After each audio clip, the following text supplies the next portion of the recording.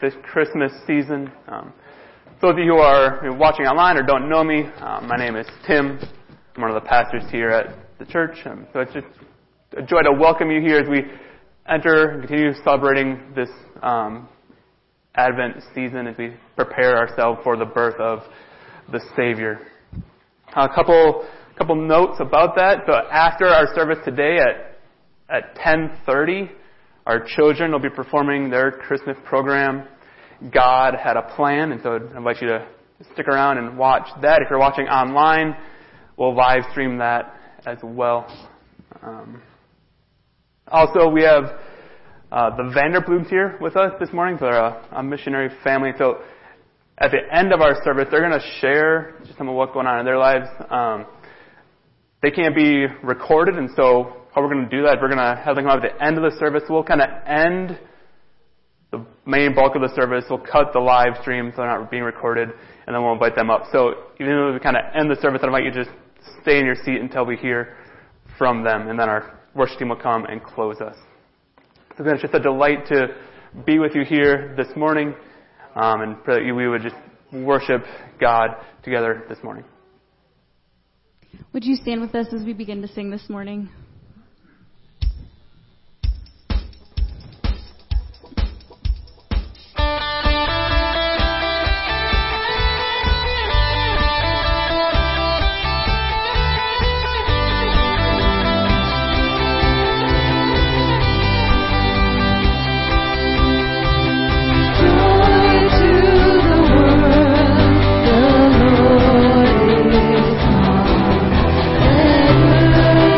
Every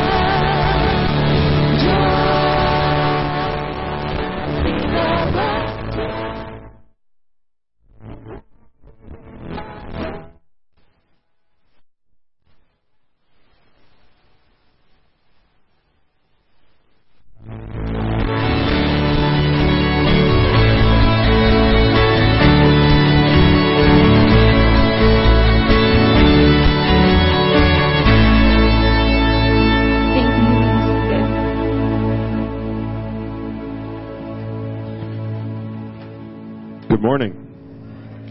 My name is Ian. I'm one of the pastors here at Three Lakes Sea Free, and we're super excited that you're here with us this morning. It's Christmas season, and Christmas is always a fun time. As we look back on the rest of the year, I want to just extend a thank you for all those who have been giving so faithfully this year. It's been awesome to see, even through these kind of hard times, that people are still willing to give and worship in that way. So thank you for doing that. If you want to continue to give, you can give online at our website. We also have a text to give that is also on there, or in the back there are some plates on a back table there. If you would just bow and pray with me. Dear Father God, we thank you for this day. We thank you for this chance to gather together, Lord, before Christmas. We thank you for what Christmas represents. Your Son coming to earth as a baby, not as a king, not as a conqueror, not as a ruler, but in humble guise. You came to this earth, and you started out in a dirty stable, not in a palace. But you came in the form that we needed, Lord, and we thank you for that. We thank you for your sacrifice and your acceptance of that sacrifice when you rose again on the third day. We ask your blessing on this time together as we look towards Christmas. Help us to just focus on what the season is really about and not all the other distractions that end up clouding kind of what the season has ended up to be. Help us to worship well and to hear your words through Pastor Tim's message, and just give us a great Sunday together as the body of Christ. We love you, Father God. In Jesus' name, amen. Would you stand with us as we continue in worship?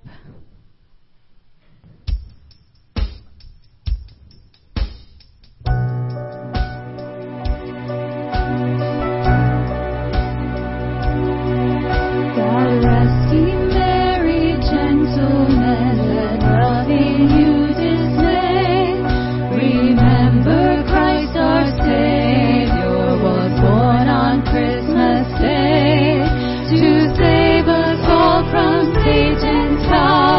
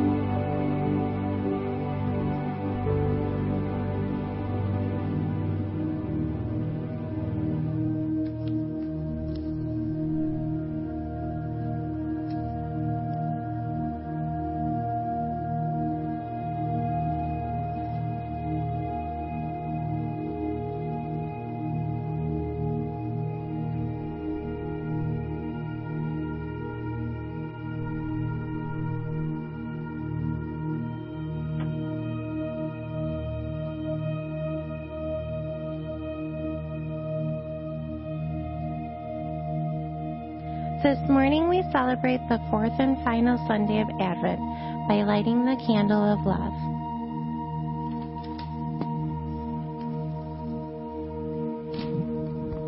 Dear friends, let us love one another, for love comes from God. Everyone who loves has been born of God and knows God. Whoever does not love does not know God, because God is love. This is how God showed his love among us. He sent his one and only Son into the world that we might live through him. This is love. Not that we loved God, but that he loved us and sent his Son as an atoning sacrifice for our sins. Dear friends, since God so loved us, we also ought to love one another. No one has ever seen God, but if we love one another, God lives in us, and his love is made complete in us. These verses remind us that God showed us how much he loved us by sending his one and only Son into the world, so that we can experience eternal life through him. And because we have experienced the love of the Father, we are able to extend that love to people around us. Let's pray. Father, thank you so much for showing us your love by sending Jesus into the world so that we could experience eternal life with you. As we remember how much you love us this Christmas season, help us to share that love with others as well. In your name we pray. Amen. Please be seated. This next song we're going to sing kind of a special music piece. If you know it, feel free to sing along. It's called Love Came Down, and it's sung by Kim Walker-Smith. And just thinking about the Advent candle of love, I thought the song encompassed that theme well. Love coming down to us, Him loving us first. So just feel free to sing along, or feel free to just sit and listen to the lyrics.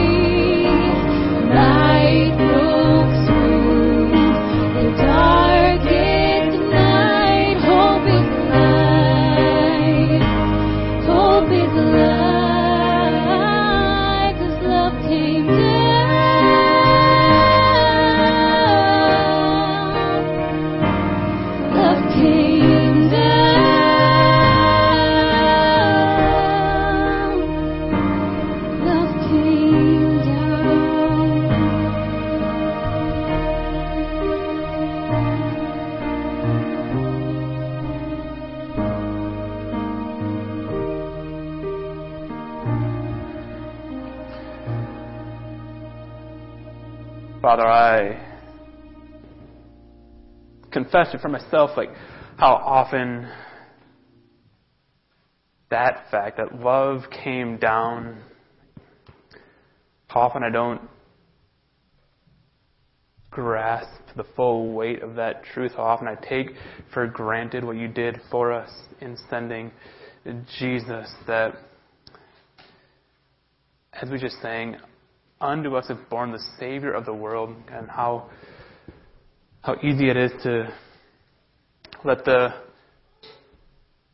familiarity of the Christmas story make me numb to the glorious truth that is, God. So I pray for each of us here this morning as we hear the story of your Son's birth from your words, that we would be amazed, we'd be surprised, we'd be delighted, we would be in awe at how much you love us and what you've done for us. Praise in Jesus' name. Amen.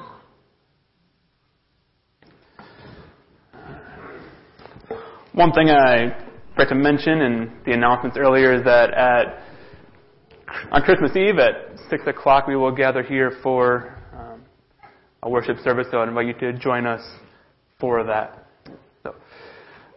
So a guy named Stephen Walk, he was deployed with the Army 1st Cavalry Division in January 1969. And over the course of the next 6 months, Walk was wounded twice in battle. And the second wound was quite serious, serious enough that he had to be sent back to the United States to receive medical treatment. And soldiers in previous wars who had been sent back because they were injured in the line of duty often received hero's welcome from a grateful nation. But Walk had a very different experience. As he rode strapped to a gurney in the back of a retrofitted bus that was being used as an ambulance, Walk saw a group of civilians stop to watch as the bus pulled into the hospital. And so, wanting to acknowledge them, Walk gave them the peace sign. But instead of getting the peace sign in return, Walk got the middle finger while crowds yelled obscenities at the bus.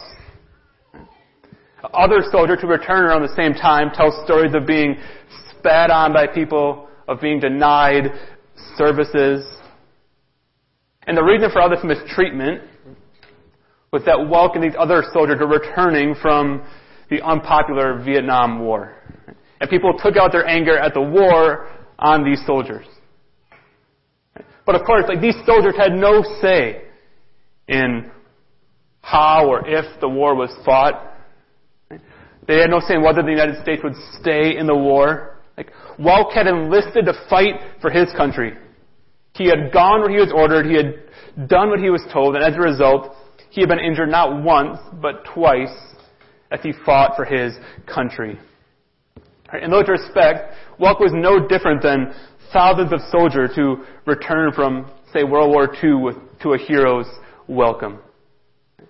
But instead of the hero's welcome that Walk deserved, he returned rejected and despised. We see a very similar story play out at the birth of Jesus. Only the gap between the welcome that Jesus deserved and the one he received was even greater than the gap that Walk experienced. Phil Ryken puts it this way. He says, "What kind of welcome did he deserve? Jesus deserved to have every person from every nation come and worship him. He deserved to have every creature in the entire universe, from the fiercest lion to the tiniest insect, come to his cradle and give him praise. He deserved to have the creation itself offer him worship, with rocks crying glory and the galaxies dancing for joy." But as we see in today's passage, the welcome that Jesus receives cannot be further from the welcome that Jesus deserves. And so we're going to jump into this passage in a minute. But as we do that, I'm very aware that for many of us, this is a very familiar passage. Even if you didn't grow up going to church, you haven't been coming to church for long, you probably know the basic outline of the story of Jesus' birth. And that's not a bad thing, right? It's good to know the first step of how God came to a broken and lost world to offer salvation. But that familiarity can also cause problems. In particular, because when we're familiar with a story, right, there are things in the story that should surprise us often fail to do so. So the Christmas story, it's this incredible story of God entering into human existence. Right? But it's not just that. Right? It's the story of God entering into human existence in ways that should be utterly surprising. And so as we walk through this passage this morning, I want us to try as best we can to forget, right, what we know, forget our familiarity with this story, and try to hear it and see it with fresh eyes so we can be surprised anew at what's taking place. So with that in mind, let's jump in. Starting in Luke chapter 2, verse 1, we read this. In those days, Caesar Augustus issued a decree that a census should be taken of the entire Roman world. This was the first census that took place while Quirinius was governor of Syria, and everyone went to their own town to register. So Joseph also went up from the town of Nazareth in Galilee to Judea, to Bethlehem, the town of David, because he belonged to the house and line of David. And so this Caesar Augustus, who's mentioned here, was the guy who was originally named Octavian. We don't have time to go into a full, extensive history of Rome, but it's important to know that this Caesar Augustus, this Octavian, is generally considered the first Roman emperor. He's the nephew of Julius Caesar, who was the last leader of the Roman Republic. And so when Julius Caesar dies, Octavian's one of three people who kind of vie for power in Rome. And eventually Octavian wins. And in 27 AD, he is given the title Augustus by the Roman Senate and made emperor of the entire Roman world. All that to say, this Caesar Augustus is a very skilled politician. He had consolidated power in such a way that it gave him authority and political power, like more political power than almost anyone in history. And here, in this passage, he uses that power to order a census to be taken of the entire Roman world. And the purpose of this census was for taxation reasons. The Roman Empire is huge. They had conquered some far-flung places. And part of the deal when you were conquered by Rome is that you had to pay taxes to Rome. But because the empire is so vast, so spread out, it can be a bit of an administrative nightmare to make sure that everyone is paying the right amount of taxes. And so to make sure that no one's getting away with paying less than they should, Caesar Augustus issues this decree calling for a census. It's a huge display of power. It's like today, if you were to drive from Rome to Nazareth, right? So Caesar's in Rome, Mary and Joseph are in Nazareth. Mary and Joseph are in Nazareth. So to make that drive today, that's a 2,500 mile drive. So for context, that's about the same length from New York to Los Angeles. It's a long ways away. And so look, from 2,500 miles away, Caesar issues a decree that makes a young man and his very pregnant future wife leave their home and make a treacherous journey to his ancestral home.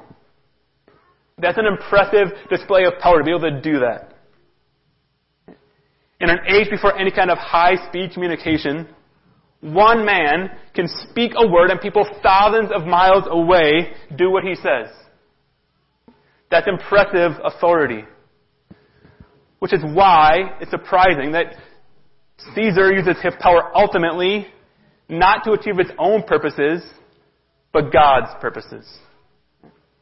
If there was ever a man of whom you could say, this man does no one else's bidding, it would be Caesar. But it turns out that Caesar actually was ultimately doing God's bidding. He was being used by God to achieve God's purposes. Some 700 years before this is written, God had revealed to the prophet Micah that the Messiah would be born in Bethlehem. So Micah 5:2 we read, "But you, Bethlehem Ephrathah, though you are small among the clans of Judah, out of you will come for me one who will be ruler over Israel, whose origins are from of old, from ancient times. They make that prophecy, but then God appears to a virgin in Nazareth, some 85 miles away from Bethlehem. And he tells her that she's going to bear the Messiah, which seems to create a problem. Like, how is God going to fulfill Micah's prophecy when the mother of the Messiah lives a 4-day journey from Bethlehem? And perhaps more importantly, why? Why did God do it this way? Why did God make it so hard for the prophecy to be fulfilled?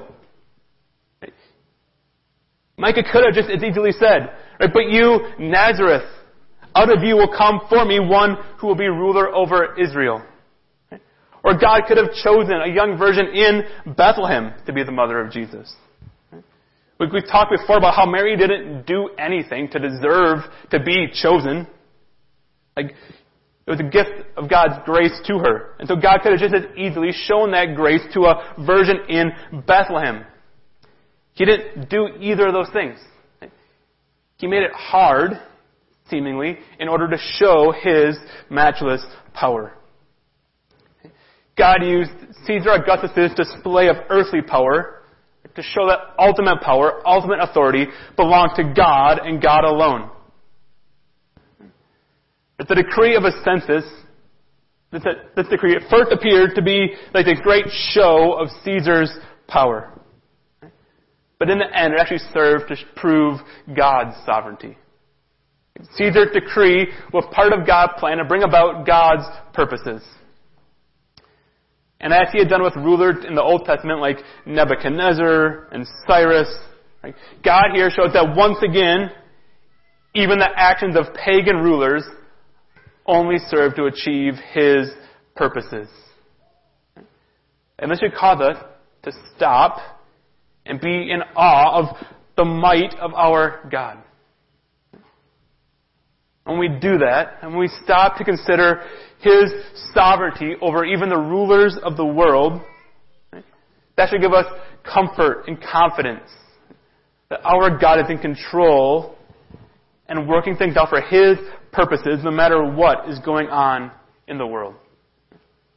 Just think of all the people, not just Mary and Joseph, but all the people who have been affected by this decree. All the people who would have been seriously inconvenienced by having to travel to their ancestral home for the sake of Caesar's census. And certainly Mary wasn't the only one on the brink of giving birth. I just think about, if my wife was 8 months pregnant, and I found out I need to make a 85-mile trip on foot because some power-drunk, far-off ruler wanted to make sure he was squeezing every last penny out of me, I'd be upset. I would wonder why this was happening. I'd wonder where God was in all of this. Why was He letting this happen? But of course, God had a very good reason. He was letting it happen because it was part of His plan to bring glory to His name by offering salvation to the world. I just couldn't see it. And the same is true now. There's a lot going on in the world that might make us wonder why. That might make us wonder where God is. But this story is a call to remember that God is sovereign and He is working things out for His glory. If mighty Caesar was merely doing God's business and issuing this decree for a census, we can be confident that nothing that is happening now is outside of God's control. And so because of this decree, because of God working through Caesar, Mary and Joseph set off for Bethlehem. We pick up the story in verse 6 and we read, "While they were there in Bethlehem, the time came for the baby to be born. And she gave birth to her firstborn, a son. She wrapped him in cloths and placed him in a manger because there was no guest room available for them." And so in more traditional translations, this phrase is translated, like there was no room for them in the inn. But I think the NIV here, by translating it guest room, actually gets it right. In the New Testament, there are two words that can be used for like somewhere a traveler would stay. And one word is the word for like a formal commercial inn. And that's the word that's used like for where the Good Samaritan brings the beaten man for healing. It's a formal commercial inn. But the other is a more general word that means generally just guest room. And so, for example, at the end of Jesus' life, Jesus will tell his disciples to make arrangements for the Passover that will become the Last Supper. And he tells them to approach a certain man and say to him, "Where is the guest room where I may eat the Passover with my disciples?" And then Jesus says, "He will show you a large room upstairs, all furnished. Make preparations there." And so that word translated guest room there is the same word that Luke uses here. And so it seems like Luke has more about a picture of a guest room than a commercial formal inn.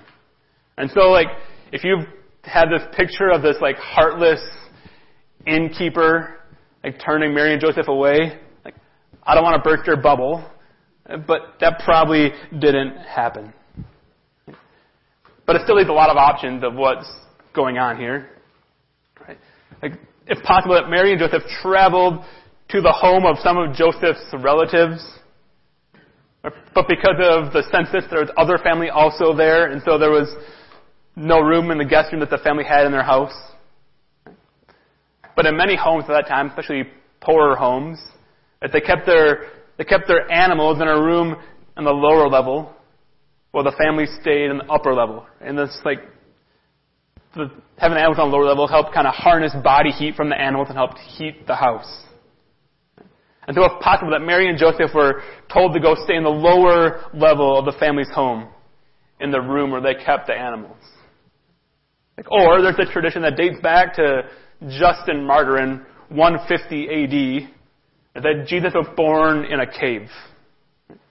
Like the present day Church of the Nativity in Bethlehem is built over a cave where it's claimed Jesus was born. And whether or not that church is in the right place is not really important. But one thing that struck me when I visited Bethlehem, like just how like rugged the terrain is. It is a city built on the side of a mountain. And because of that, there are caves everywhere. And like those caves are used for a wide variety of things, including keeping animals. So it's entirely possible that Jesus was born in a cave because no one would make room for him. But the fact of the matter is, ultimately, we just don't know where Jesus was born. But that's okay. Because if Luke thought it was important for us to know, he would have told us. While he doesn't tell us exactly where Jesus was born, he tells us enough to make one thing perfectly clear. That's the second thing in the passage that should surprise us, which is that the Almighty God of the universe came in humility. He was born in humble circumstances. The God who spoke galaxies into existence. The God who created all the majestic sights of earth. The God who existed before time began. God the Son who sat at the right hand of the Father in all the glories of heaven. That God gave up all those glories and came to earth to be born as a baby. But not only did he come to be born as a baby, he came to be born in the most humble circumstances imaginable. J.C. Ryle puts it this way: had he come to save mankind with royal majesty, surrounded by his Father's angels, it would have been an act of undeserved mercy. Had he chosen to dwell in a palace with power and great authority, we should have had reason enough to wonder. But to become poor as the very poorest of mankind, and lowly as the very lowliest, that is a love that passeth knowledge. It is unspeakable and unsearchable. Never let us forget that through this humiliation, Jesus has purchased for us a title to glory. Had Jesus come to earth and been born in a position of power and lived a life of power and leisure, even that would have been far more than we deserve. But that he would come and choose to be born in these humble circumstances, that is the wonder of wonders. And so often when the birth of Jesus is portrayed in movies or we sing about it in songs, like the moment of Jesus' birth is treated as almost idyllic. Right? Like we sing lyrics like Silent Night, Holy Night, all is calm, all is bright. Or like the cattle are lowing, the poor baby wakes, but little Lord Jesus, no crying he makes. But those lyrics simply aren't true. No, they're not true. Like to treat them as true diminishes how fully Jesus entered into human experience. He became fully human. One of my favorite musicians is a guy named Andrew Peterson. He has a Christmas album called Behold the Lamb. And one of the songs on that album is called Labor of Love. And in it he writes, "It was not a silent night. There was blood on the ground. You could hear a woman cry in the alleyways that night on the streets of David's town. And the stable was not clean, and the cobblestones were cold, and little Mary, full of grace, with tears upon her face, had no mother's hand to hold." We need to appreciate, we need to grasp how real of an experience of humanity Jesus experienced. Jesus came into humble and harsh conditions. The question then is, why? Why did Jesus come? And in particular, why did he come in such humble conditions? In Hebrews 2:17 we read, "He," that's Jesus, "had to be made like us, fully human in every way, in order that he might become a merciful and faithful high priest in service to God, and that he might make atonement for the sins of the people." Jesus had to give up the glories of heaven and become like us so that he might make atonement for the sins of the people, that he might pay the penalty that we deserve for all the things that we had done wrong. And the fact that he came in such a humble manner sets the pattern for the rest of his life. Jesus lived a life marked by humility. Paul writes, "Rather, he made himself nothing by taking the very nature of a servant, being made in human likeness, and being found in appearance as a man, he humbled himself by becoming obedient to death, even death on a cross." The life that started with the humiliation of being wrapped in swaddling cloths and laid in a manger would end with the even greater humiliation of being wrapped in burial cloths and laid in a tomb. That the God of the universe gave up all the glories and riches of heaven to be born in the humblest of circumstances. The God who created every person he ever interacted with lived a life of humility and service to others. And his life ended in the ultimate humiliation, being despised and scorned and mocked as he hung on the cross. The life that began in a stable because there was no room for him in a guest room ended on a cross because people had no room for him as Lord of their life. Yet he came. He came knowing exactly how his life would play out. Knowing exactly how much he would suffer, he came. And he came for one reason alone. Because he loved you so much that he wanted to make a way for your sins to be forgiven, no matter what it cost him.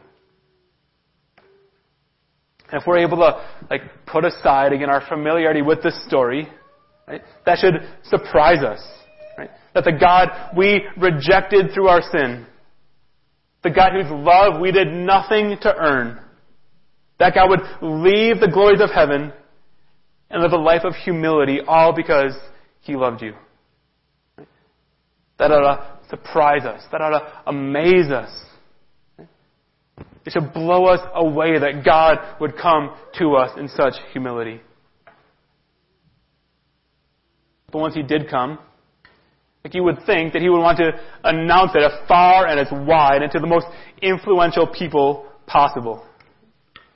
But that's not what happens either. Continuing in verse 8, we read, "And there were shepherds living out in the fields nearby, keeping watch over their flocks at night. An angel of the Lord appeared to them, and the glory of the Lord shone around them, and they were terrified.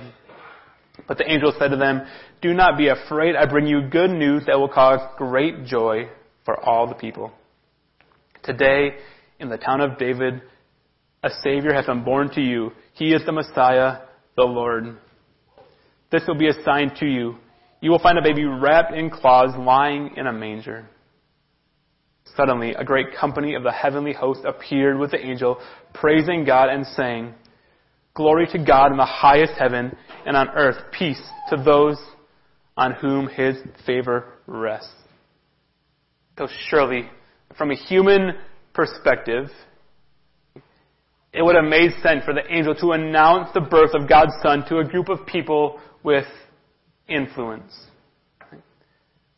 A group of people who could get the word out. People who had reputations that would cause them to be believed. But the third surprise of this passage is that a glorious chorus of angels announces the incarnation of God, not to anyone rich, not to anyone famous, but to lowly shepherds. And being a shepherd was not a well-respected profession in Jesus' time. For one thing, they were known as being dishonest, for stealing as they moved throughout the countryside. In fact, they were thought of as so dishonest they were not allowed to testify in court. But perhaps an even more significant reason that shepherds were thought of so poorly is that their job made them ceremonially unclean. When you live out in a field, there are a lot of Jewish laws that you just can't keep. And so if we're going to rank groups based on their social status in Jesus' time, starting from the bottom, you have lepers and then shepherds, right? Second from the bottom. And the very first people who received news about the birth of the Savior, the very first witnesses who will testify to what they saw, are people who are so untrustworthy that they can't even testify in court. And it's easy to romanticize the shepherd, right? Or to think well, surely God came to the small group of good ones out there. But to think that misses the point. And it shouldn't surprise us that Luke is the one who mentions the shepherds. He's the only gospel who mentions them. Because Luke has this unique focus in his gospel compared to the other gospels on the poor, on the downtrodden, and on the outcast. And that pattern is set right from the beginning of Jesus' life through this announcement to the shepherds. Jesus came for people who had done nothing to deserve His grace. Jesus came for people who knew that they can't be righteous before God in their own power. Jesus came for the needy, and Jesus came for sinners. Later in the book of Luke, Luke's going to record Jesus as saying, "It is not the healthy who need a doctor, but the sick. I have not come to call the righteous, but sinners to repentance." So look, if you think you're spiritually healthy, or you think you have righteousness in your own power, then you're missing the point of Christmas. You're not understanding why Jesus came. We're all sinners. We have all rejected God. We have nothing to offer. We have no reason God should come to us. We are no better than lying, stealing, untrustworthy, unclean shepherds. But the glorious truth of Christmas is that Jesus came for the shepherds. And He came for us. While we were His enemies, Christ came in humility. He lived a sinless life of humility. He had an agonizing death of humility for you, for us, because He loved us so much. And so, can we put aside our familiar with the story and be surprised anew by God's love for us in sending Jesus? That the God of the universe, the God we rejected, would come for us. And when He came, there was no room for Jesus in the guest house. And that's a great injustice, that the people of Bethlehem would not make room for Jesus. But at least the people of Bethlehem acted out of ignorance. They did not make room for Him because they did not know that the child in Mary's womb was the Son of God. But we have no such excuse. And so the question then is, have you made room for Jesus? First and foremost, have you made room for Jesus in your heart by trusting in Him for the forgiveness of your sins? But beyond that, if you've done that, do you make room for Jesus in your morning routine? Do you make room for Jesus in your finances, in your work? Do you make room for Jesus in how your home runs? Do you make room for Jesus in how you treat other people? Norval Glennon House has written, what the inhabitants of Bethlehem did in their ignorance is done by many today in willful indifference. They refuse to make room for the Son of God. They give no place to Him in their feelings, their affections, their thoughts, their views of life, their wishes, their decisions, their actions, or their daily conduct. My hope for us this Christmas is that would not be us. That as we celebrate Christmas this coming week, that we would all take time to be surprised anew at what God did for us at Christmas. And that surprise would fuel us and cause us to make room for Jesus in every area of our lives. Let's pray.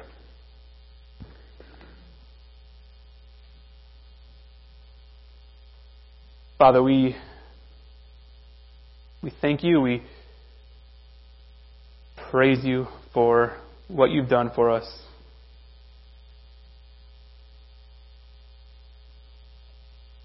In sending Jesus. Jesus, You gave up all the glories of heaven.